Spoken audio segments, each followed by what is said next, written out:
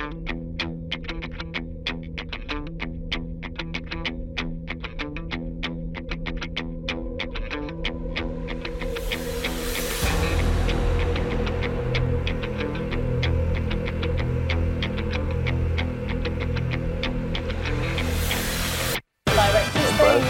hard. Oh. I was too excited about starting a podcast. You need a new one. Oh.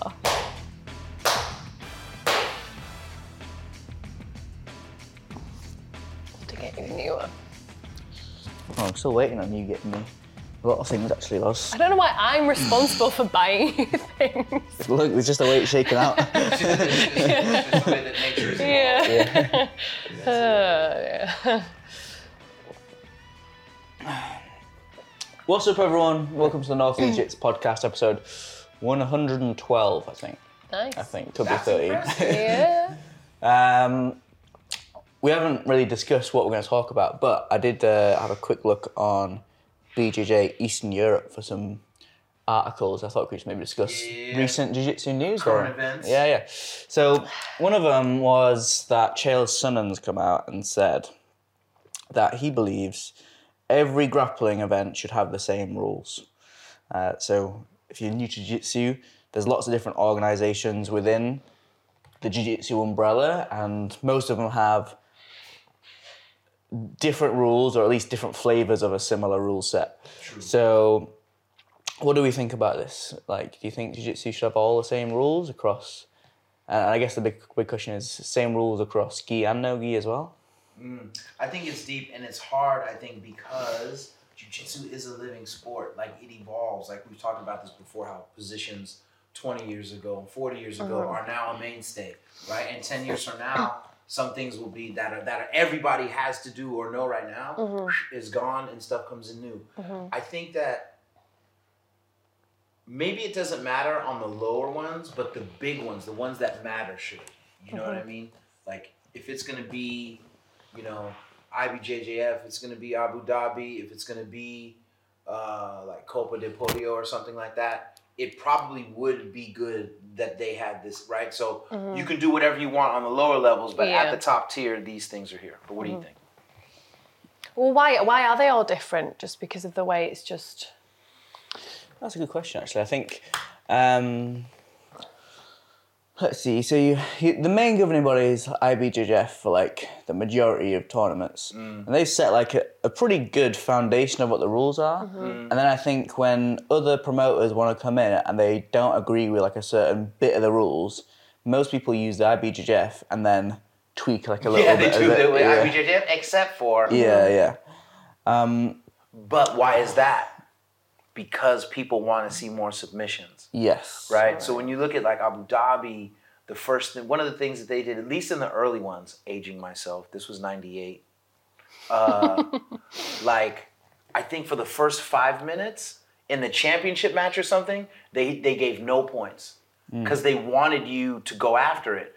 But then after a few years of that, they realized that it actually made the fighters more passive. Yeah. Right? So I think that I think the initial intent was to make it more aggressive, to make it more submission focused. But continue, I'm sorry. I was just excited. I guess most people are just trying to find out like their variation of their favorite rule set. You know, like Polaris and Who's Number One, I believe, both do. It's essentially just submission only, but then judge's decision if it doesn't go to. There's not really points awarded. It's just like who. They have their own criteria, like who's like the more aggressive fighter. Who had, I think one championship have one where it's like it's sub only 10-minute round. However, if it goes to judge's decision, they do it on like submission catches. It's like if I caught you in a heel hook and you had to escape, then the decision would go to me, even though I didn't tap you. And then weirdly enough, it's like if let's say we both caught each other in 2 submissions, and then with 10 seconds to go, you catch me in a submission, I escape though, and then it goes to judge's decision, you'd be the winner because you had the last submission chance. Sub attempt. If it was like 2 submissions to me, 1 submission to you, you caught one in the last 10 seconds. So we were both 2-2 on the submissions, and it goes to judge's decision, then you'd win because you had the last attempt on the sub. So there's like all these different ways going about it. And I think I hear a lot of Danaher's guys talk about how they train a lot differently depending on what rule set they're going into. Is it going to be submission only? Is it going to be like an EBI event where you might need to think about doing a lot more of the overtime stuff? Now, this is a cool thing. I thought one of the coolest innovations in competition was the EBI overtime, right? So essentially at the end, right, if things are tied, like I'll have to lay down, interlace my hands, and then Teal gets set up what they call the spider web to lay back with my arm, and then, is it 1 minute or 2 minutes? You start like 2 minutes like that? I think so, yeah. Right, and then let's say he straightens my arm, right, and catches me, and then we switch positions, and I get the arm on him for 2 minutes, right, and then I don't, and then he would win because he got the arm. Okay. Yeah. I like stuff like that, and I think they have several positions. I think it's like spider web, mount, back mount, but I don't know which thing is chosen. Like I don't know, but I like that idea. I thought that was cool. I think for the sport, I think for the sport to evolve better, we need to have one unified rule set because it allows much easier spectating. Because if you go watch football, wherever you are in the world, you know what the rules are. Like, if you know what football is in the UK, if you know what football, yeah, if you know the rules, it's universal. Like you can, it's the same with jiu-jitsu, but competing outside. Like if you go to travel to some country where you don't speak the language or anything like that, you can go play football with a bunch of kids. True. In jiu-jitsu, like if you go to a different academy, sometimes I've got to ask, like, oh, do you guys do heel hooks and no-gi? Like, or do you guys not do that? Like, at what level do you allow different things? Yeah. It's like there's and for a spectator, especially I think because a lot of people come into the sport from gi, and then a lot of people watch no-gi. It's a bit of a weird thing where you're watching ADCC and trying to figure out. I mean, most of the ADCC competitors are still trying to figure out the ADCC rules. Fair. But I think it'd be a good thing for the sport. I think it would likely be that there's a different rule set for gi and no gi, which arguably then, if there's different rule sets, is it a different sport, like kind of Gaelic football and like kind of normal football? It's like looks very similar, but it's very different. There's some different underpinnings. Yeah, I think it's a tough thing. I think because if the innovation of the rules is to accommodate the new positions and to incentivize more submissions, then it's good. And I think it'll just take some time for everybody to kind of figure that out. Like, what is that? What for you is the best rule set or purest rule set? Or? Oh no! You know what? I can't front. I only care if someone really gets the sub. Like, if you navigated whatever rule set to give to the submission, I'm happy.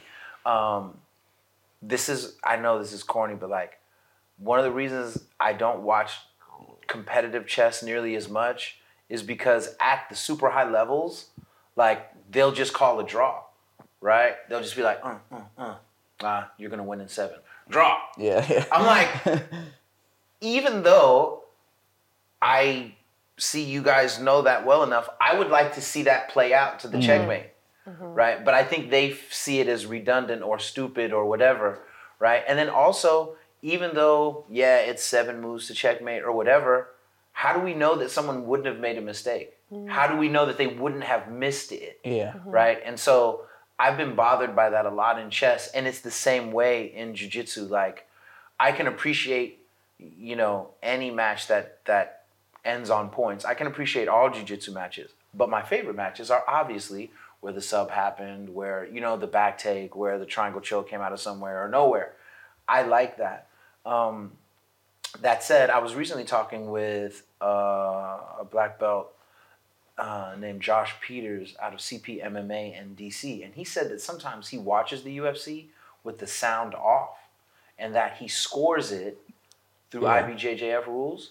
And he said, over the years of doing that, what he's figured out is that if you follow the IBJJF rule set, you are more likely to win in the cage. And I was like, oh. And so we had this crazy conversation. Shout out to Josh. We got to have that combo.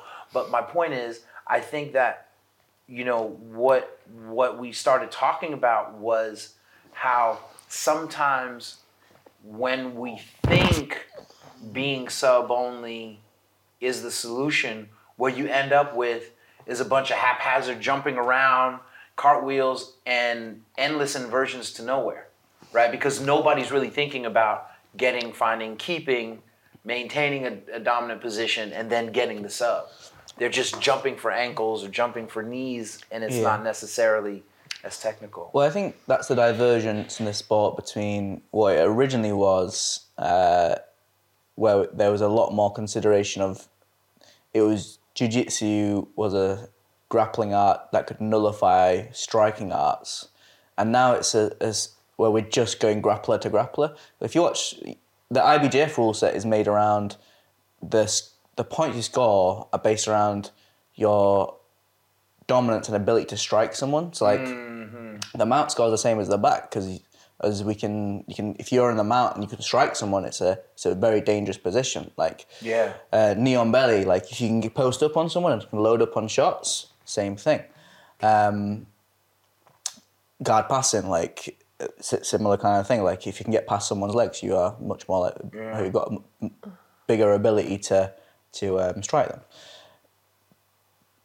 Which makes sense with like your friend saying, like why that would work well in MMA if you score on it. Like those people tend to win because we're increasing our positional dominance, so it allows us to have better strikes. In just pure jiu-jitsu though, where we're going grappler to grappler, like do we want the sport to remain like this is jiu-jitsu and it will work with self-defense? And if we do, in that case, why are we not training with strikes? In which case, are we just doing MMA? And then if not, then surely our purist rule set is submission only, no time limit kind of right. matches. But then that ends up sucking. Like, man, like watching some of these dudes at the top level, like hand fight for 25 minutes of a 40-minute match. Like, Kyle Chambers versus like two exciting fighters, Kyle Chambers and Ezaki Michelle at the end of that Who's Next? Like a 3-hour no time limit sub only match. I don't actually have a problem with it because there's a lot of sports that we're happy to watch for day. Like cricket goes on for like multiple days. You don't have a winner. That's a good point. But for some reason we're fighting and we want it to have an end like that. I think the problem is that in striking arts, you get a bit of an adrenaline buzz when you see someone take a big shot. In jiu-jitsu, you might not necessarily get the big buzz is when they catch the submission, which only happens once in the match. Right. Or the takedowns maybe. Oh yeah, if there's a big takedown, that's cool. But yeah, I think it's a tougher watch unless they're really going for it. And usually in a no time limit match, a lot of people just pace themselves, because if you can just fatigue your opponent long enough, then they're much easier to submit. Do you like Combat Worlds with the slapping? I've not watched too much. I've watched a lot of highlights of Combat Worlds, but I think it definitely opens up the game a lot more. There's a lot of things that we can get away with in jiu-jitsu that you can't get away with. It keeps you awake. You'd be like, that's dangerous. You know what I'm saying? Well, I think I see that as a separate sport entirely. It would be kind of cool to do some kind of hybrid where it's like, right, submission only for 10 minutes, normal kind of jiu-jitsu rules. If there's no sub, we're going to start adding in like, okay, slaps now to the that's cool. And eventually it's just MMA rounds. Now you're just fighting. You'll be bringing that into the kids' comp team. Yes, as it should be. Throwing gloves at you them. guys have seen, I probably need to stop it. I keep slyly throwing in some illegal leg locks and heel hooks while I'm demonstrating. He'll start doing a leg lock and then he looks at me and I'm like, I like how you show the knee bar without showing the knee bar, right? This is not what we would do. This is that's totally wrong, Coach T. See you in 5 years, chaps. Exactly. No, it's pretty crazy. I like one thing that is interesting about the rules though is I remember years ago I was at Denny Prokopos, who was Eddie Bravo's first black belt. And he was explaining to me that when you have someone's back, to finish, you really only need one hook. And it changed my submission rate by a lot, right? You get the first hook in, you're over here, 2.5 minutes trying to get that second hook in before you attack. And then I started watching, I think I saw around the same time a clip of Marcelo Garcia. And one or two of his clips, he only had one hook in. I was like, the game is different, right? So I started putting one hook in and immediately going for stuff. And went all the way up. And then what happens is, even if you're failing with the sub, they can't stop the second hook because they're too busy defending their neck, right? If you're trying to get the sub and you can't get it, release the hook and go to a totally different position. And like, that was huge for me. I think was I a purple belt? I think when I started really leaning into that. It's interesting on the statistics on submission rates. There's a great YouTube channel called Less Impressed, More Involved, and he does all these like analytics on jiu-jitsu. Interesting. And he watched like 185 ADCC 66 kilogram division matches from like all the trials and ADCC. And he wanted to find out what the highest percentage submissions were. He threw out all the matches where there weren't any submissions. And basically the rear naked choke, followed by the heel hook, and then arm bar were basically the three biggest submissions. Now I was wondering if those are actually just the highest percentage submissions because they are the most effective, or is it that the current meta in jiu-jitsu is that attacking the back is like the most effective way, so that's what people talk about most, that's what Gordon and Danaher talk about, and therefore your belief determines your behaviour, and therefore if we believe that the rear naked choke is the most effective technique, then we all start attacking the rear naked choke, and therefore those statistics get like bumped up. Ooh, that's deep. That's probably accurate. Like if we all just believed like the head and arm choke was the premier submission, would we see like a spike everyone in head and now arms just being in the way? I think that's fair. You know, that's totally fair. It makes sense. I used to seem to remember where triangles were all the rage. You know what I mean? But that's probably because people were looking for triangles. Yeah. You know, that's probably partial proof of what you were speaking about. You know what I mean? Because triangles were so cool, everybody was trying to hit a triangle from the back, and so it was a thing. That's interesting. Loz, do you have a rule set you'd like to see? Any ones you would make up? No. Yeah, is there anything you would add? Is there anything you would add? Like women versus men, you like those matches. Yeah. No, I was going to ask you, because obviously we've got like a local competition coming up in May. Yeah. I was going to ask you like what your advice would be to people that like on the build up to a comp. Ooh. And on the day, I don't know if I'm good for that at times because I carried way too much anxiety. Oh, really? Yeah. I carried way too much anxiety. I think that when you're preparing for a comp, one of the main things that you got to do is really take your diet seriously, right? Like, I never missed weight. You know, Are you listening to? Yes, I am listening. I'm just looking at the BJJ EE. He was just eating like salt crumbs last night. So I've got 2 kilos to lose. And I got good at it by starting early. People try to do that like, oh, I'm just going to sit in the sweat box for 3 hours and come out. That was me. Right? I ate a lollipop the night before. I didn't know that's all I'd eaten. And I was just sat in the steam room like, I'm going to die. It's like, not cool. Man. Like I was always really good about that.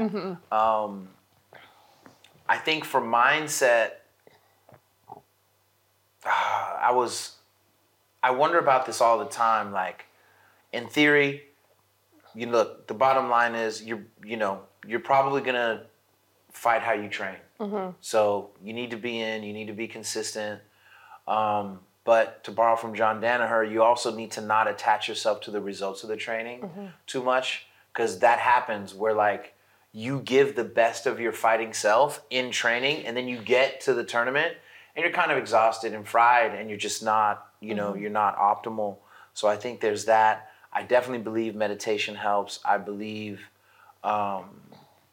getting away from jiu-jitsu also helps. Like Miyamoto Musashi, before a lot of his sword fights, he was actually doing calligraphy and he was doing painting.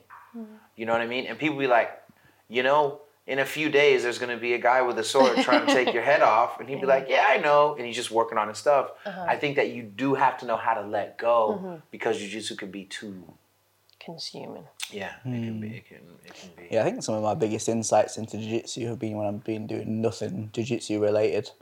You know, That's deep. just on a walk or going doing something like traveling or you know just being out. Just where you're not like supposed to be thinking about jiu-jitsu, and it's like, oh, this is like a little epiphany. Something that was come out recently as well was on that point was Kyle Terra. Yeah, how many world champions he's got? Like 12. Yeah, something crazy. Yeah. Came out and said he's far more pleased with the friendships he made through jiu-jitsu than any of his and all of his championships put together. I saw that post, and I have to agree. Like, so many of the good people in my life came through jiu-jitsu, especially people that, based on other things that I like, we wouldn't have, you know what I mean, we wouldn't have crossed paths.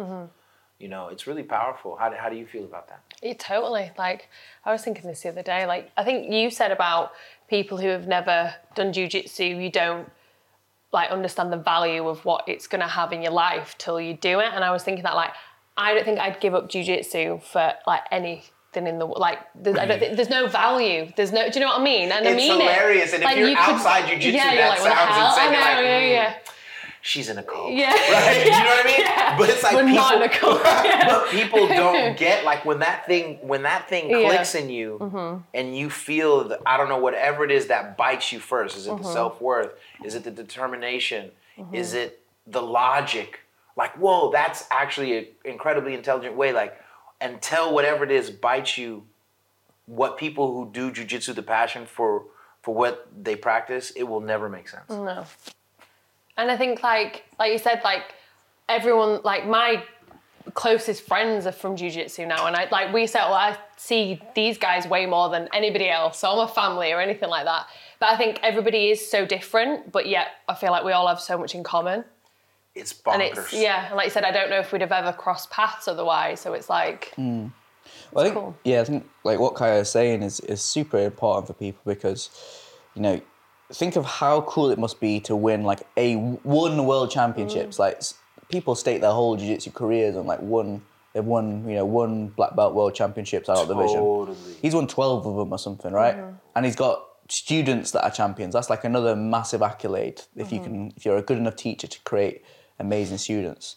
And yet he still says, oh, that's good, but actually I just like making loads of friends. It's like, and that's what we're all doing. So it's like we're getting like the best bits of jiu-jitsu. Like, the highest high you could feel in the sport is not as, according to him, is not as high as just hanging out and chilling with your mates and having good memories with them. It's believe it, though. It's really nuts. A few weeks ago, I was getting ready for bed, and the phone rings, and it's Half Gracie, and it's almost midnight. I'm like, you have to pick that up. Like, you don't be like, I'm gonna shower, right? Like, you answer it, and I'm like, hello, and he's like, hey man. I'm like, what's up? He says, Disa, your cousin arrested me, bro. I said, what? And he's like, your cousin arrested me, bro. And I can hear my cousin in the background. He's like, is he on the phone? And I'm like, oh my God. And then I'm like, hello? He's like, hey man, I'm just chilling here with Half.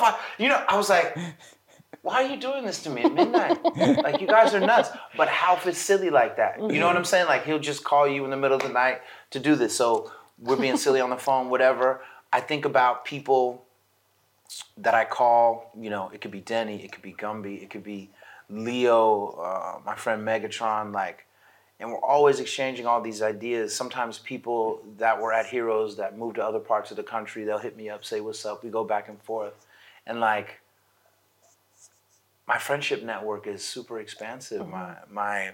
And people who have taught me things beyond jiu-jitsu. Maybe they help you with your finance. Maybe they help you with, you know, some philosophical thing that's been bothering you. Maybe they helped you get a new car. You just, it's fantastic. Oh, some of the relationships that I've cultivated here, like Tom, not here today, but like he'll never talks about it, but he's helped a lot of people from the academy with like his work, like law stuff. So like, there's loads of like people here who have like, trade type skills who have gone out, like Chris Bates and Aaron Rafter, and there's loads more, and they just come out, help you out, and just no, don't worry about it, man. It's like black community is like amazing, and all there's just guys like Tom Henry and Ranjit, and they'll like go watch UFC together and stuff, and like none of those people would know about each other if it wasn't for like some jiu-jitsu. Yeah, no, it's wild, and all the health information I get from people, right? Not even from like health experts, but someone's like, oh yeah, I read a study on the knee, and that's exactly the info you needed, because you're like, thank you, right? And you go do it. Like, it's gold. It's gold. Why do you think? I feel like your friendships evolve so much quicker though through jiu-jitsu. Like, why do you think that is? Do you think it's because you like got so much trust in each other on the mat and stuff, or? I think it's because of the mutual vulnerability. Yeah. Right? Like, however any of your friends or family know you, they don't see you gurgling on the side of the mat as someone's really trying to squeeze the life out of you, but then the bell rang. And what that meant for both of you in that moment, right? When you see your friends come in and watch class while they're injured, right? These are things you're like, dang, they still came in. And you're like, I care about your injury, right? Like, I find like, that's what I think is the mutual vulnerability. Yeah. It kind of accelerates your friendship. I think that is definitely a big aspect of it. I think there's also a momentum effect where you tend, because you've got a shared passion and you see each other multiple times a week, that creates a momentum where you then, like, the more you see each other, the more you want to see each other. And with your friends that you might not share a hobby with, say your friends from high school or something like that, you almost have to make plans to go and do something with them. It's not like every Monday, Wednesday, Friday you naturally see each other and you have a shared interest a lot of the time. Then I think there's the fact that you will likely both have a shared purpose as well. And that could be like you want to get a black belt, or you want to just be good at jiu-jitsu. And you need each other for that. So there's a certain part of they rely on you and you rely on them. And it kind of builds this kind of bridge between each other where if you, especially this is great for those people out there that are lucky enough to have their main training partner, their guy, or girl. If that person then lets you down, then you kind of collapse a little bit. And then there's like, then have you ever done that drill where you kind of like, you go into a squat and you're back to back and you've got to like put a lot of your weight into that person, or you're both going to fall down, right? And the more trust you build, the more you can then lean on that person and put that weight on them, and that's your jiu-jitsu bond getting stronger and stronger. That's what I think helps build that bond. That makes a lot of sense. Yeah. That makes a lot of sense. Do you have any thoughts, Loz? I think, I agree with both of you. I think the vulnerability thing. Yeah, I think I agree with both of you. You've got a big shared kind of community as well, where you strive. It was same in the Marines, the way you all get put into the same troop, so you're all doing the same stuff every day. You're all wearing the same uniform. You all got the same shared goal.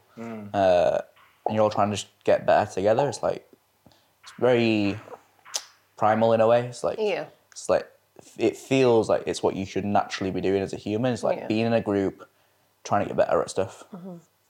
Yeah, no, I think I've said it before, like the whole community thing. Like, I always used to think that I didn't really need that, and like you're an independent person, all that kind of stuff. But I think once you're in it, like you said, you realise you do need other people. Like you can't just.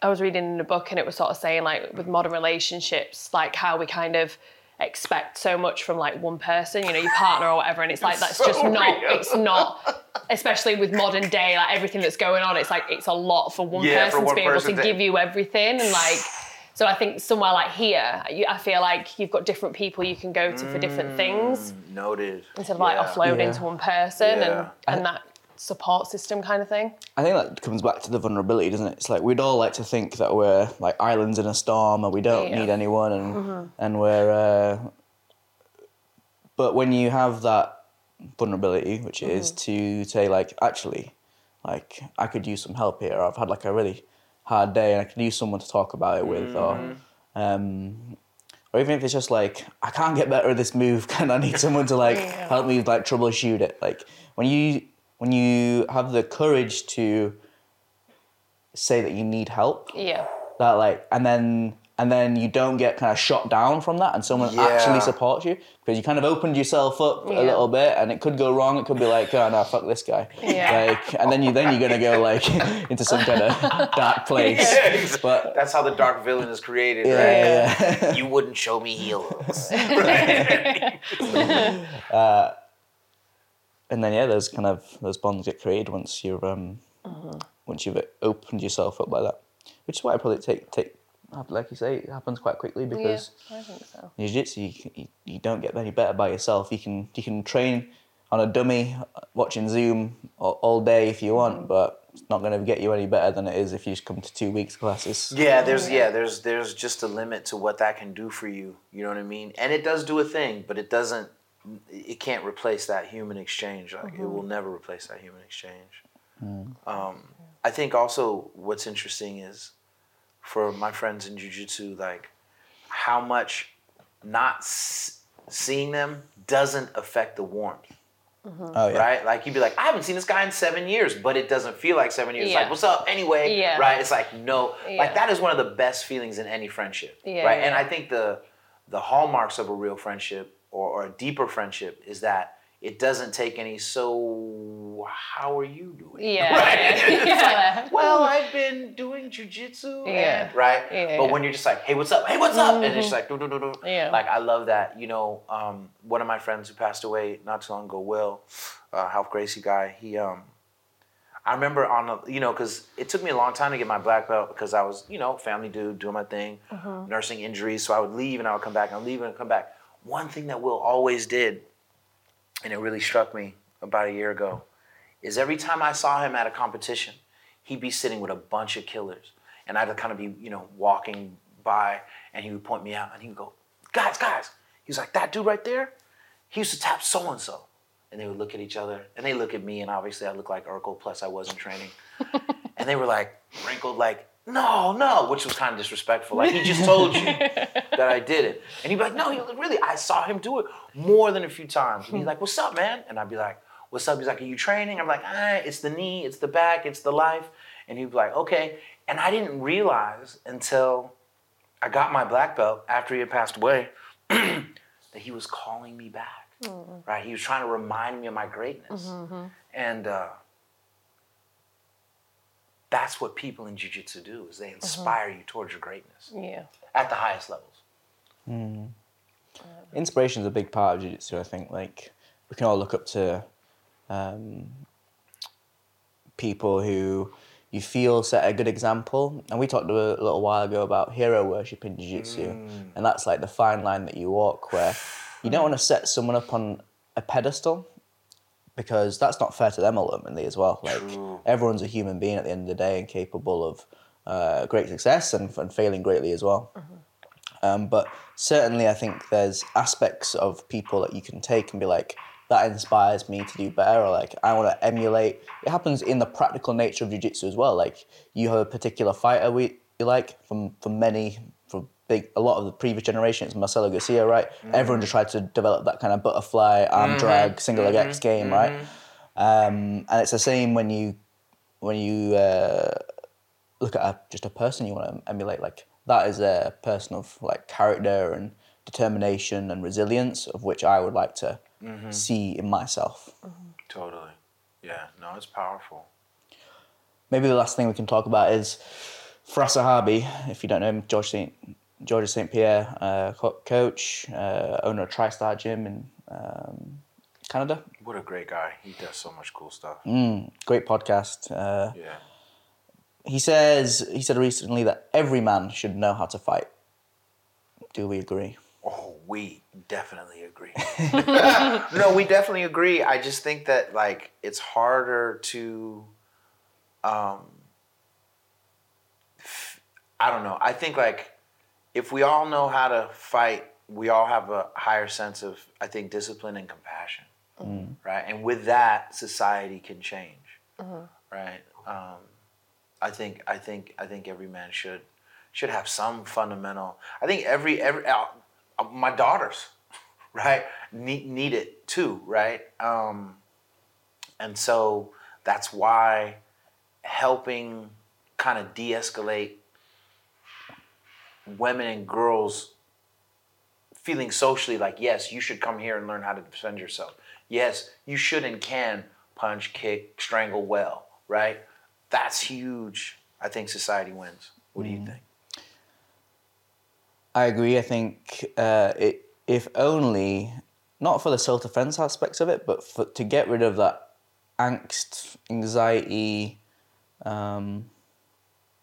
weird feeling people get when they don't know how to fight. And it causes a lot of tension. Like we were talking about in the last podcast, it was like the people who least know how to fight are always the first people to want to fight because they've got to protect their egos or like they feel there's some status around being able to fight. So I think just to get rid of that weird thing that's in human nature where we naturally rise to conflict at some point, I think is good to have. I think naturally obviously to get to the top of the evolutionary tree, you need to be able to commit acts of violence. Like that's like, it's pretty obvious if you look at, we wouldn't be where we are now if we couldn't have defended ourselves or if you just need to look at a bit of history, like everywhere conquers tries to conquer everywhere else. We're competitive by nature. If someone has some resources, I'm going to want them resources, things. So It's true. So yes, you should be able to fight for like self-defense and all those kind of reasons we give, but I think also just to kind of get that bit out of your human nature where it's just to calm that inner little demon in your body that's saying like, we gotta go. Yeah. No, totally. What do you think? So do you think if everybody knew how to fight, there'd be less fighting? I think there would be less fighting, but not because of the violence, because of the compassion and the discipline that comes from the training. Yeah. This is interesting, I think, because we could make you could say similar, but I think it's different between, like, in the States, would it be a politer society if everyone was armed? Jiu-jitsu is kind of like a low-level armament, isn't it? Yeah. However, a gun doesn't kind of get rid of the things that I was talking about, like the anxiety things. But, so there's an argument to be made, well, maybe there would still be a similar amount of like shootings and things like that. Whereas if everyone's lowly level armed with jiu-jitsu, right, I've got some jiu-jitsu on my hip. That's right. Like you are like we would like to think that makes you a better person. Although that's a good question. Does it make you a better person? So here's the thing that's interesting. Just the other week, a friend of mine, Anthony Thomas, he's a karate teacher in the Bay. I don't know what he'd come across. I think it was in Texas where two people had an altercation, but I don't know if it was in that county or that town or if in the state there's basically like a one-on-one law. And so it was like, well, what's up then? Well, what's up? I think that's in Washington. Is it? Yeah, and then they have like you mutual can combat. You can squab, and then that can be that. And he was like, how do we not have this as an American standard? I was like, yeah, we should just call it like the ones rule. They're going ones, everybody back up, right? And then all right, it's over. Like, I grew up like that as a kid. You had to go once. Yeah, it's like, I don't know if you've ever got into like, silly fights in like primary or high school, but like you'd fight that kid and then they would like make you like just stand next to each other for a while, like look at each other and be like, oh, this is stupid. And you kind of like make friends with the kid you just had to fight with because you're like, oh, now we're both in trouble together. Yeah, exactly. You're going from being enemies to being friends. I think that society would be a little bit better if we could have more of those kind of situations. Like in America, I don't know what it's like here, but like PE is all but evaporated from American education. At one of the last high schools I worked at, PE, it looked like the coach would have the kids walk on the perimeter of the fence and just talk. It was like cattle. It looked like cattle driving. And I was like, No one's gonna learn how to catch, throw. No one's gonna scrub their leg, and then everybody got to carry them off. Like that's why PE is important. But in American schools, PE is pretty much all but gone. And with the decrease of PE, you have the rise of technology, and now they'll just walk in a circle on their phone. Oh yeah. I'm like, yo, that's a whole, like, to be in the prime of your youth and squander it like that feels like a crime against humanity. So, like, is it like that here? Do they have PE still? Like, do you have to dress? We do have PE, however, it's pretty much, well, it might be different now, but when I was in school, it was just, right, you're going to go play football, you're going to go play rugby, or you're going to play, like, cricket, or you're going to shoot some basketball. Badminton or something. Yeah, it was just, for most of the time, it was just like, PE's just like, we're going to have a game of footy. Yeah. No, I think that it would be good. And I wish people would bring back the ones law to all states. It should be a global standard. Do you think it would work if they taught jiu-jitsu in schools?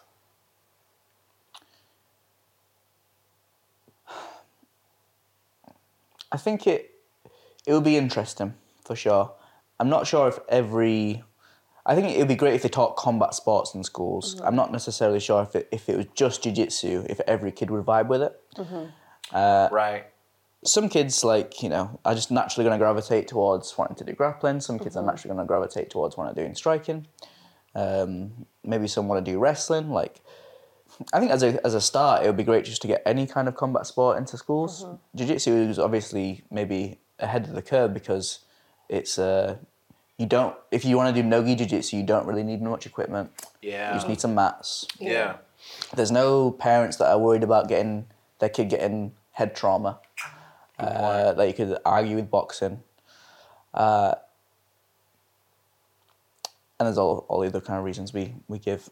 But I'm not sure if kids would be too game for it, really. I think here it's like kids are so obsessed with football that if you say, all right, in PE we're now doing like jiu-jitsu, unless it was like we're doing for like GBF, like it's an 8-week, right, for the next 2 months we're doing like jiu-jitsu, and then after that it's like we're going back to football, and after that we're doing wrestling or something like that, Cool. Yeah. But yeah, it'd be tough. I think as the sport grows, it'll be more interesting because you'll have a load of PE teachers who just naturally, because PE teachers tend to be like people who are interested in fitness and health, and as jiu-jitsu is on the rise, a lot more people start to understand it, and more of those people just want to train. I think actually, isn't Gabe's PE teacher like a purple belt or something? I think. Oh, really? Yeah, I think that's right. He was telling me the other day. And now you can study it as part of the GCSEs here, which is the high school kind of qualifications you get at PE. So maybe it will get into schools. No, that's cool. Now, on I just want to throw this at both of you just because I'm curious. I just watched the Buchecha documentary, which was pretty awesome. It's on YouTube. You should check it out, everybody.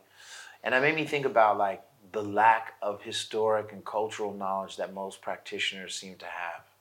Like, and it makes sense. It's been around for a while. People ain't gonna know everybody. But I've been around people who have no idea who Royce Gracie is, and it blows my mind, right? And so watching the Buchecha documentary made me say, man, like, what movies do I think someone new to jiu-jitsu should make sure they watch or read, right? Like, what do you think? Someone's new, they've been doing it it's their first 6 months. You should probably read what or watch what to get a sense of what they've entered. To some extent, I just don't think they should. Like, I think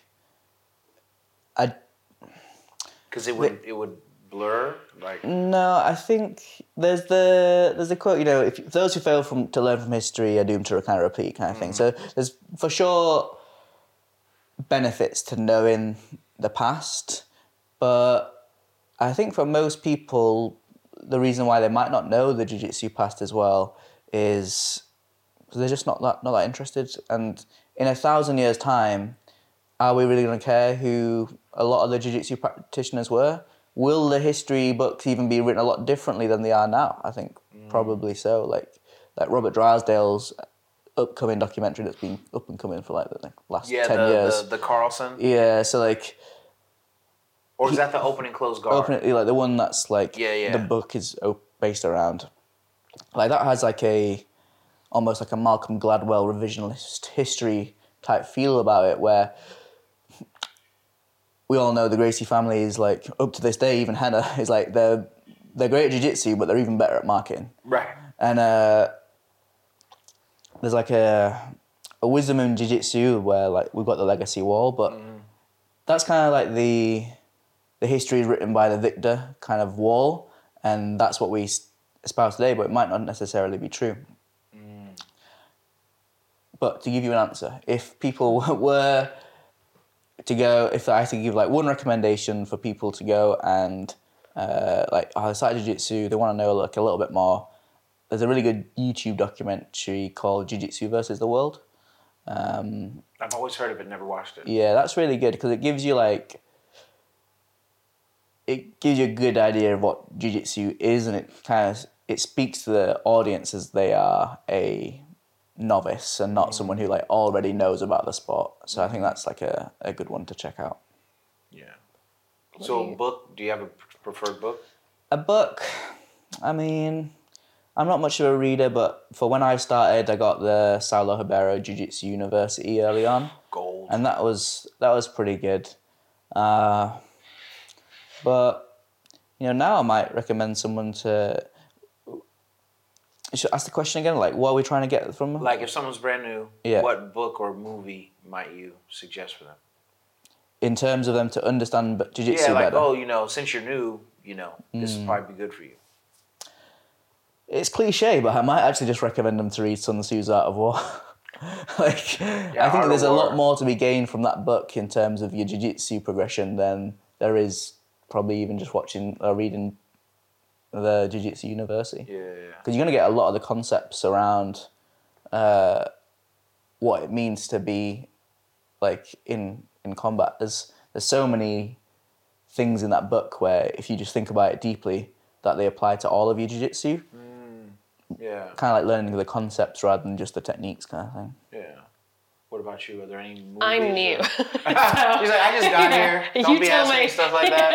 No. I've got my Amazon window open. I'm like, when you're saying things, I'm like, Tabasco. Purchase. I'm going to read that one. For me, just because it was so crazy to me to watch as a white belt and I thought it was cool, Choke. I have seen that. Yeah. She's like, That's the classic one. Yeah, right? I think that, and then, I mean, the truth is, on YouTube, almost everything Stuart Cooper made, those are very all good. Of those are awesome. Never get tired of those. Yeah. So pretty much anything by Stuart Cooper. I think a good one would just literally go back and watch the first UFC, or maybe the first 3. Yeah. No, that's awesome. I think beyond that, I definitely like this Wushesha documentary. It was very cool. And even one section they have as a cartoon, which I didn't expect. And it's a well-done cartoon.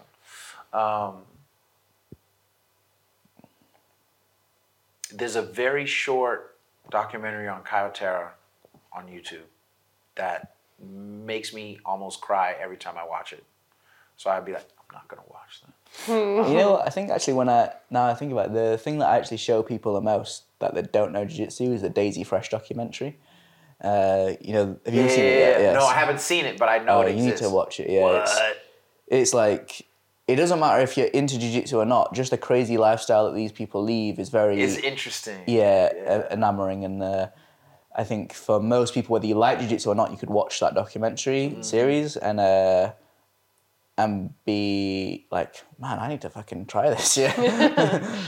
You know what used to be cool? There was oh my God, my brain. I'm going into too many wormholes back in the day. The first thing I'll say is there was a movie on Mario Sperry called The Zen Master. It was I don't even think it's on YouTube anymore. The Zen Master. It's like ADCC running and stuff. Or... It was a mix of that and MMA. I think he was still in MMA when that came out. So the Zen Master on Mario Sperry, and then there used to be, I gotta look on YouTube, there was Oh my God. One of the old school BJJ guys had an instructional. It was gi and no gi. Marcio Feitosa. Marcio Feitosa had a gi and no gi DVD, and at the end of each was a short documentary that had him, Peripano, and all these old school GB guys. Sick. But I don't even think that's on YouTube either. So There's so guys. much good. Like there's lots of After they're like, yeah. oh what? They're going on like Pirate Bay to try to find. And then they get the infection. Oh, my computer's dead. All because I wanted to see Mario's theory. This is not fair. That's so Funny. I think we're quite lucky in jiu-jitsu. There's a lot of good content out there, actually.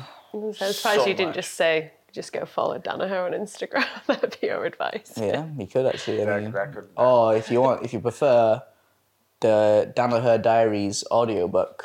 so good. 1, 2, and 3. Yeah. So good. Yeah, I think there's great content in jiu-jitsu, and I would love to see more and more. And I'd love to see every academy on the planet be making like loads of their own little mini documentary series or doing their own podcasts. That would be good. Just spreading the word, because I think the biggest problem we have in jiu-jitsu right now is educating people to what it is. And it becomes a joke that no one does anything about, where everyone says, you know, you're at your family party and they're like, oh, how does the karate going? And like until we can educate people to the point where they respect what it is that we do, and they know about it, and it's kind of in the public's just kind of consciousness, yeah, general consciousness. Yeah. Like it's never going to be able to grow into a really big sport. No, agreed. Totally agreed. No, this was great, man. Enjoyed this one, Professor. That can be your next thing then.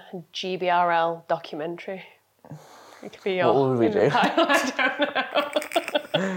Just messing about. Here's our extremely no jiu-jitsu. scheduled curriculum. It'll mainly just be Behind the like kid scenes. fights. Yeah. You just doing stupid shit. And It could just be my joking around while I'm teaching the kids. Giving jokes that they don't understand yet because they're not old enough. But they still laugh at you. They're still like that. it's funny. It's funny. All right. Okay, guys. Thanks for joining us for another episode, and we'll see you next week. Peace.